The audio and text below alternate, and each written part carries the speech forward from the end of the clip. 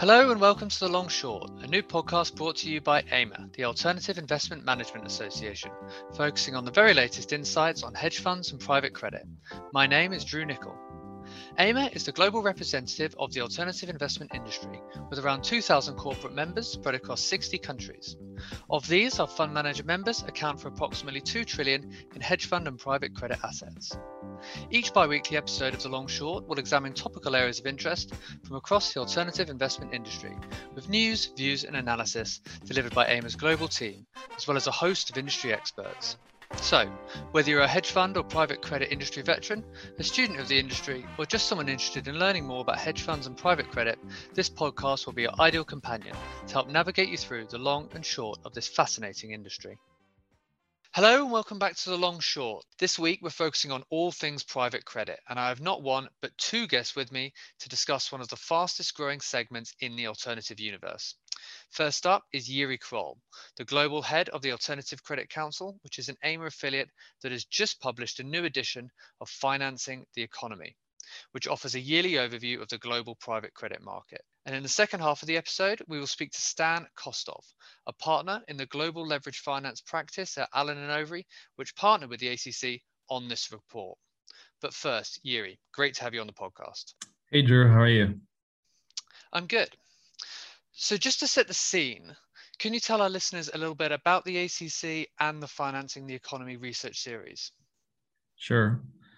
The ACC is an association. As you said, it's an affiliate, which is a rather fancy way of saying it's a body within AIMA and the broader AIMA community, which looks after private credit managers. So these are asset managers that lend to businesses, infrastructure projects, real estate, and many other things like trade finance or consumer credit as well. So it's a very broad group of asset managers whose goal is really to provide financing to the real economy.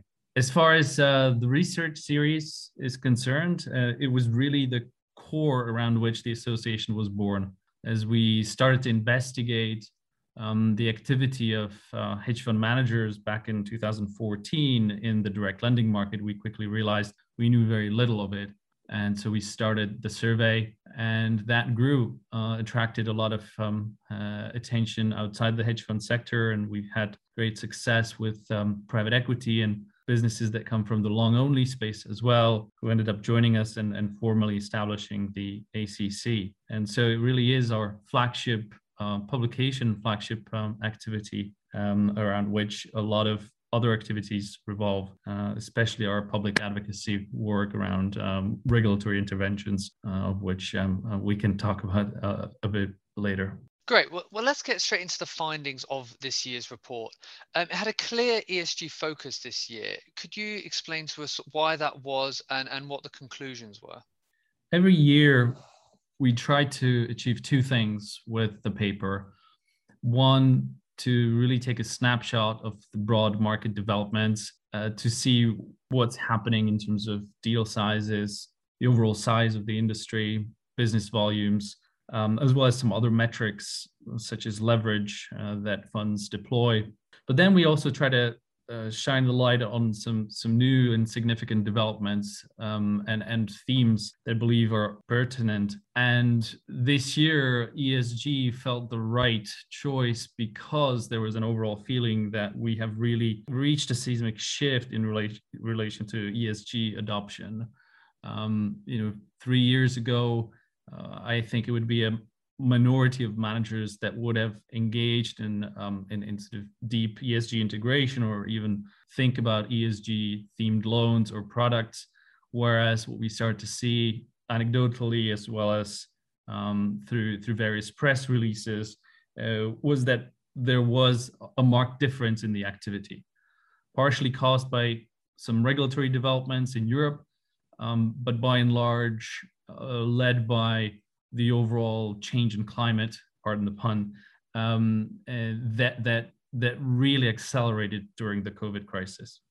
That's interesting then. So, could you just talk us a little bit about what sort of those big drivers of change are? You alluded to a few there, and sort of what is pushing ESG in the private credit markets today? First, it is attention to risk. There are certain risks that have that do fall broadly under the ESG umbrella that may have been considered always as part of the sound underwriting process. That's the G, and I think this is something that is really perennial and not something that is that new in terms of what managers have been focusing on. But there are others, and climate risk is one. There are many other what people would call or put under the rubric of headline risk, which would include a lot of the risks associated with the S, the social element. And you also have a change in preferences of large institutional investors that correspond to this. So that's an important element. The other one is, of course, the broader social climate, as I mentioned, which is demonstrated not only by increased policy attention to things like climate change and environment protection, but also in actual regulatory intervention that has forced both asset managers as well as corporates to pay attention to all of these factors and really to, number one, provide much more transparency to the market and to the investor community, but then also focus on improving their business practices in some of those critical areas. So if I may, AIMA obviously covers the alternative investment sector in its broadest sense, and often when it comes to hedge funds, it's commonly said that the hedge funds are very good on the G in ESG, and that's something that historically they've been very focused on, and their view is expanding outwards to the E and to the S. Is that also the same in private credit funds, or are they coming at it from a slightly different angle? Well, as I said, the G has always been part of sound credit analysis. Well-run businesses tend to perform well, tend to return money. So I think there are some similarities there, as well as with public markets, as you've pointed out. You've seen activist investors being activists a long time before ESG was a term or was a concept that people would apply in the investing world. So in some ways, there are similarities. In other ways, there are dissimilarities in the sense that ESG came a little later to private markets, primarily because data was less available. But now that is changing and changing very rapidly.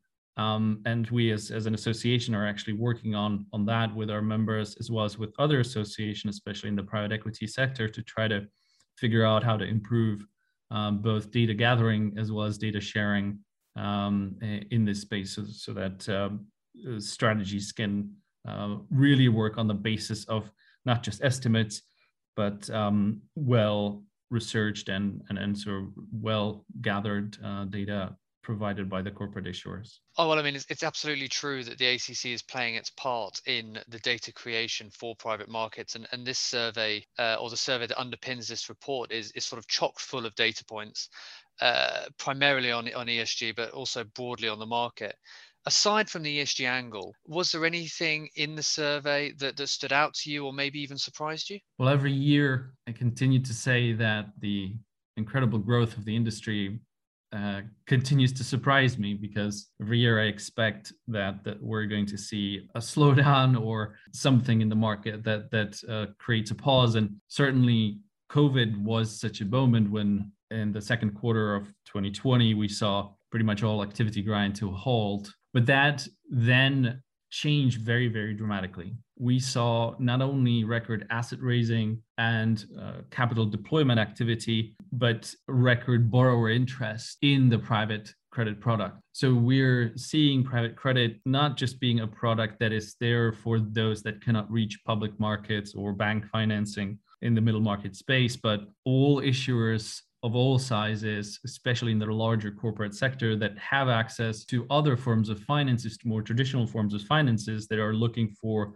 the kinds of things only private credit can offer, which is flexibility, speed, dealing with fewer counterparties, and crucially also ability to deploy capital in size. So when I saw the number that the estimate of annual business volume for 2020 to land somewhere close to 200 billion, I was really astounded, because last year when we asked what managers would predict that number would be, it was half that. So you can see that even in light of one of the worst economic crises that has hit the global economy, this sector was able to rebound extremely quickly and not just get back to what it was doing before, but really accelerate. And I think this is a real tribute to the resilience and the professionalism of the managers in this space. Yeah, I completely agree, actually, because it was really astounding when I saw that data point as well, because when you consider, as you point out, the disruption that went on in the early part of the year, and then to rebound to such an extent that to exceed all estimates, I think, really is testament to how far the industry has come in a relatively short space of time. And I think one thing to point out, which is also quite interesting, is that there was a lot of government support, of course, and rightfully so, because it was the government that really shut down the economy. But the government support that was direct to various corporate issuers really concentrated on, again, large corporates, mainly through various central bank support programs, and then the very small businesses. And in large jurisdictions like the UK, for example, or the US, the middle market was by and large left out from any kind of direct financial support, again, other than the general programs like furlough and many other such things that applied across the economy, right? And the industry managed to rebound despite the lack of such direct government support. And I think that is the remarkable thing to me. And then again, shows the fundamental resilience, the fact that as stresses continue, or as we continue to experience stresses in the real economy, and the global financial crisis was one such large stress, instead of private credit retrenching, private credit actually expands as other forms of finance retrench. And this is an extremely valuable thing, not just for the individual borrowers, but for the macroeconomy at large. And I think you're alluding to there what we sort of call in the UK the financing gap, which is this sort of forgotten middle ground between the firms that maybe don't or are not able to access traditional lending, but also don't get, as you say, the government support, the sort of very small business support, and are sort of this abandoned in the middle. And I know that's a topic that's very close to your heart, and obviously something that will be a key area of interest for private credit going forward in where they can expand. So just sort of keeping with that topic for a moment, is there any particular headwinds or tailwinds that you think that we should be looking out for in this space, or sort of broadly in alternatives? I think the tailwinds are structural, and so we will continue to, even if there's some fluctuation. So far, the fluctuation has been mainly towards the upside, but even if there's some downside fluctuation, the trend is clearly upwards in terms of growth and expansion. Because one, we are likely to see low expected returns from public market fixed income allocations, right? I don't think interest rates will be able to rise. I don't think we will see real rates reach, meaningful levels of return that are required for a lot of institutional investors. And so private credit will be an allocation that will continue to be extremely popular. And this is what we hear from very large institutional investors. They are moving away from public markets to private market allocations when it comes to credit. There's a desire of borrowers to have a direct and flexible relationship, as I already mentioned. Life is simple with a private credit manager.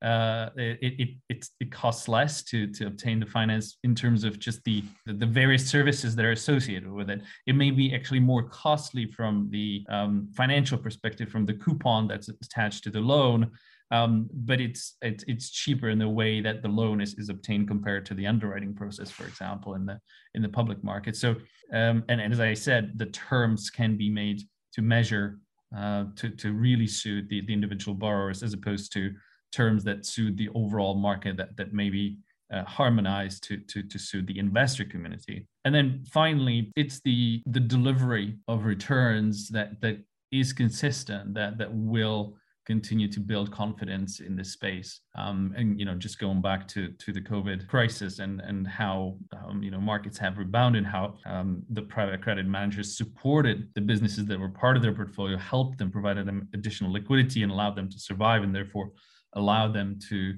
continue to perform once we got out of the worst. I think that's an important element that continues to drive flows towards towards this asset class. There are headwinds, though, and I'll mention one that I consider to be fairly important. That's regulation.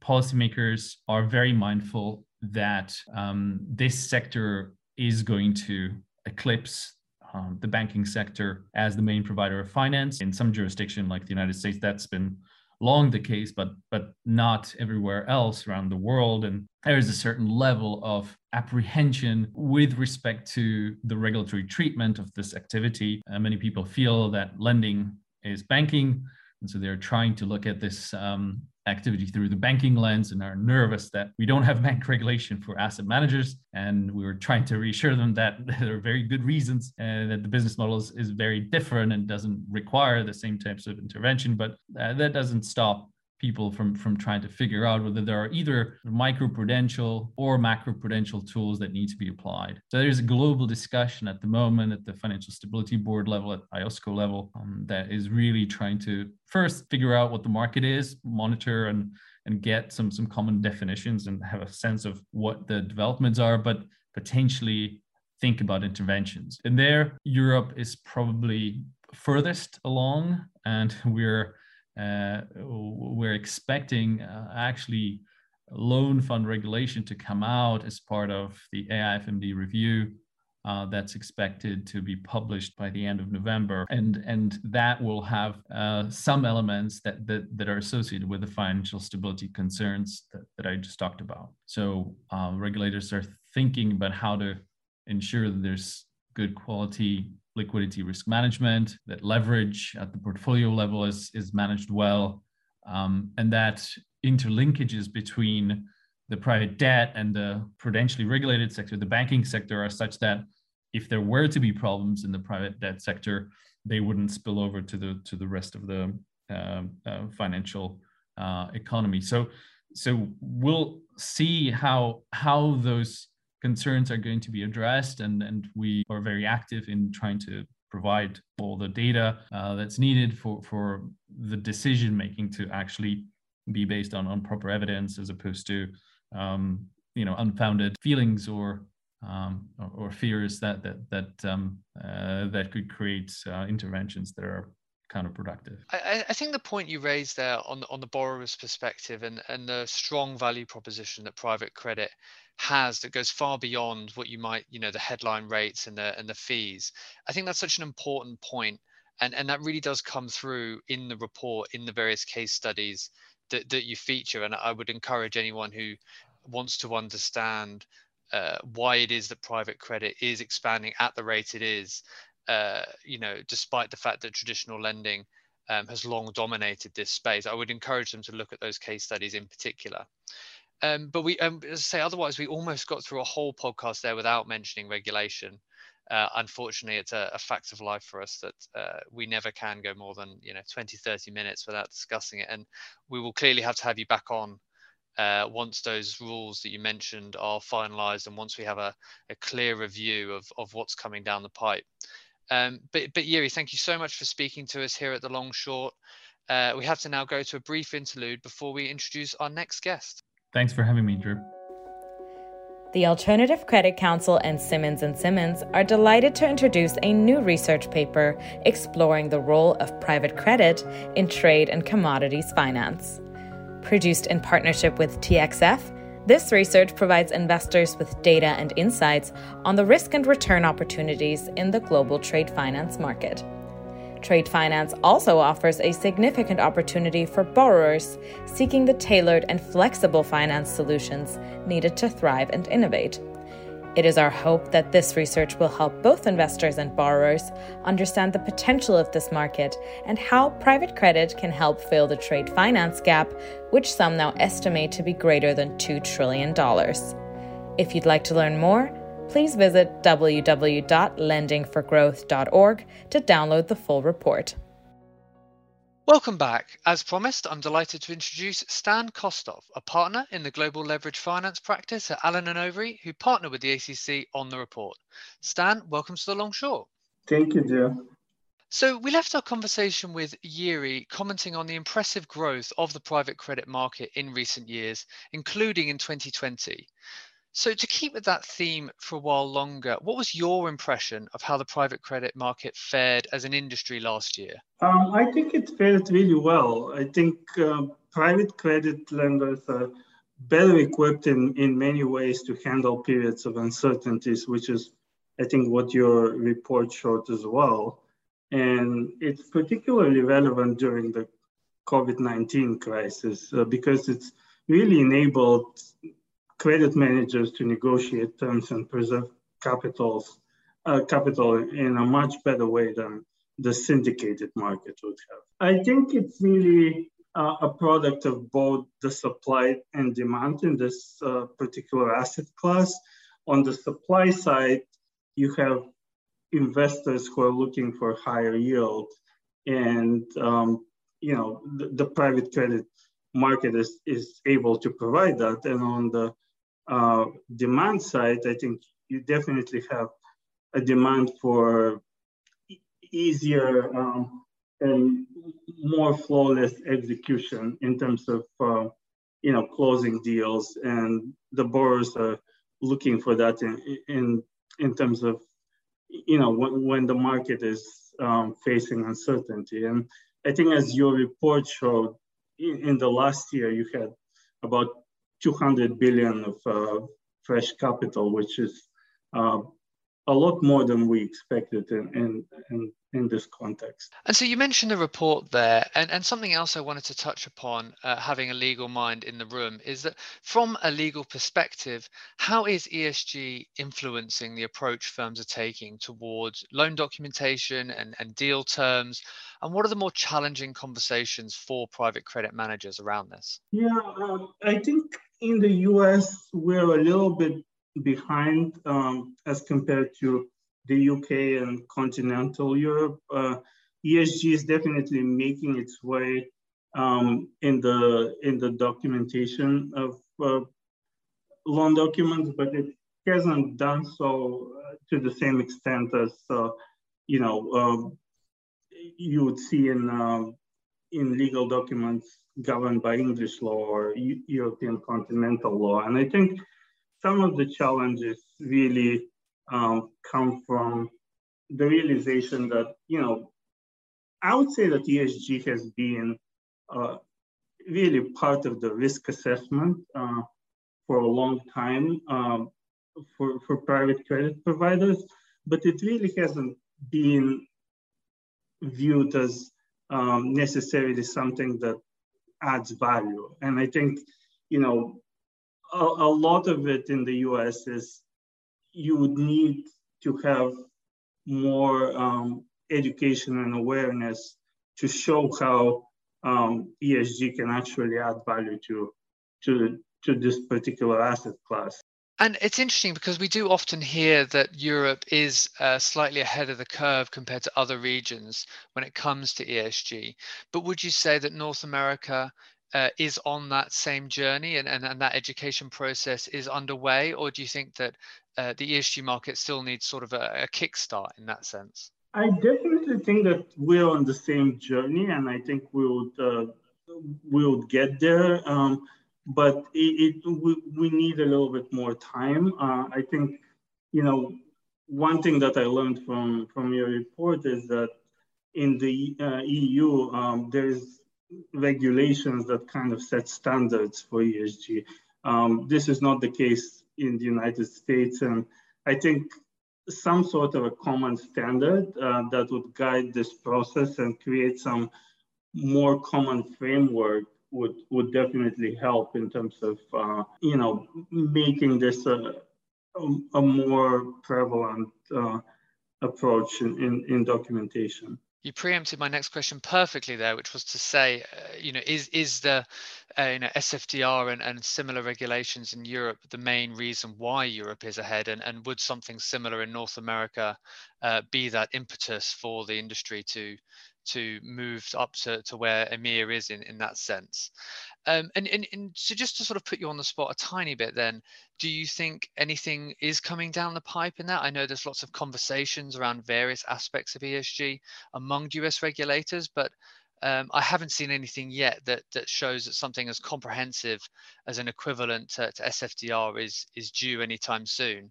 What do you think? I don't think that it's going to come anytime soon. And I think part of the problem is that ESG, and this is not necessarily a helpful outcome, but I think ESG in some ways is viewed as more political here in the US than it would be in Europe. So I think we are further away in terms of coming up with specific regulations that would guide this framework, but it's definitely something that would help. So to the extent that this becomes more established in Europe, I think the US would probably follow through, but at this point, it's not something that I expect would happen in the near future.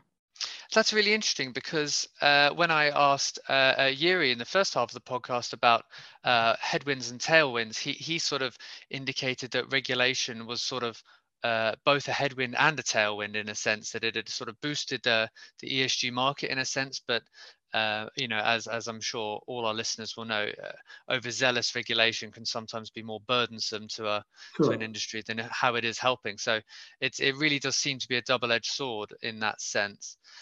When I also asked him around if there was anything that surprised him about the survey, he said that the huge discrepancy between the predicted market growth to what actually occurred over 2020 really stood out to him.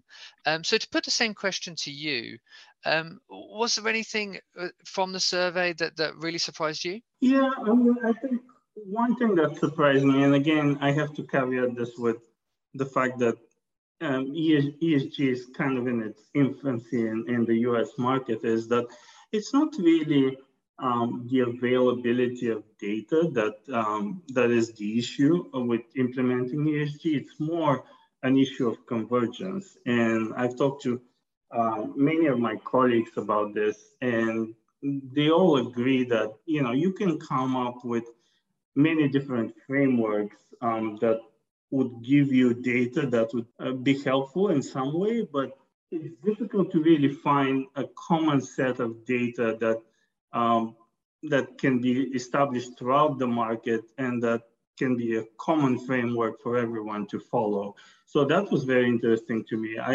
In my experience, obtaining the data has also been an issue, but I think the agreement in the market is that we just need to really come up with some sort of a common framework that works for everyone. And if we do that, I think a lot more private credit providers would kind of join this trend. And so I think it's fair to say that the report overall paints a fairly positive review of where the industry is today, and obviously ESG is a major component of what the industry's future will be in shaping the private credit market. But where do you think we're going from here? We hear these quite positive stories about growth and development, new players coming into the market. Is everything bullish? Is there anything that we should, that should temper those predictions a little bit?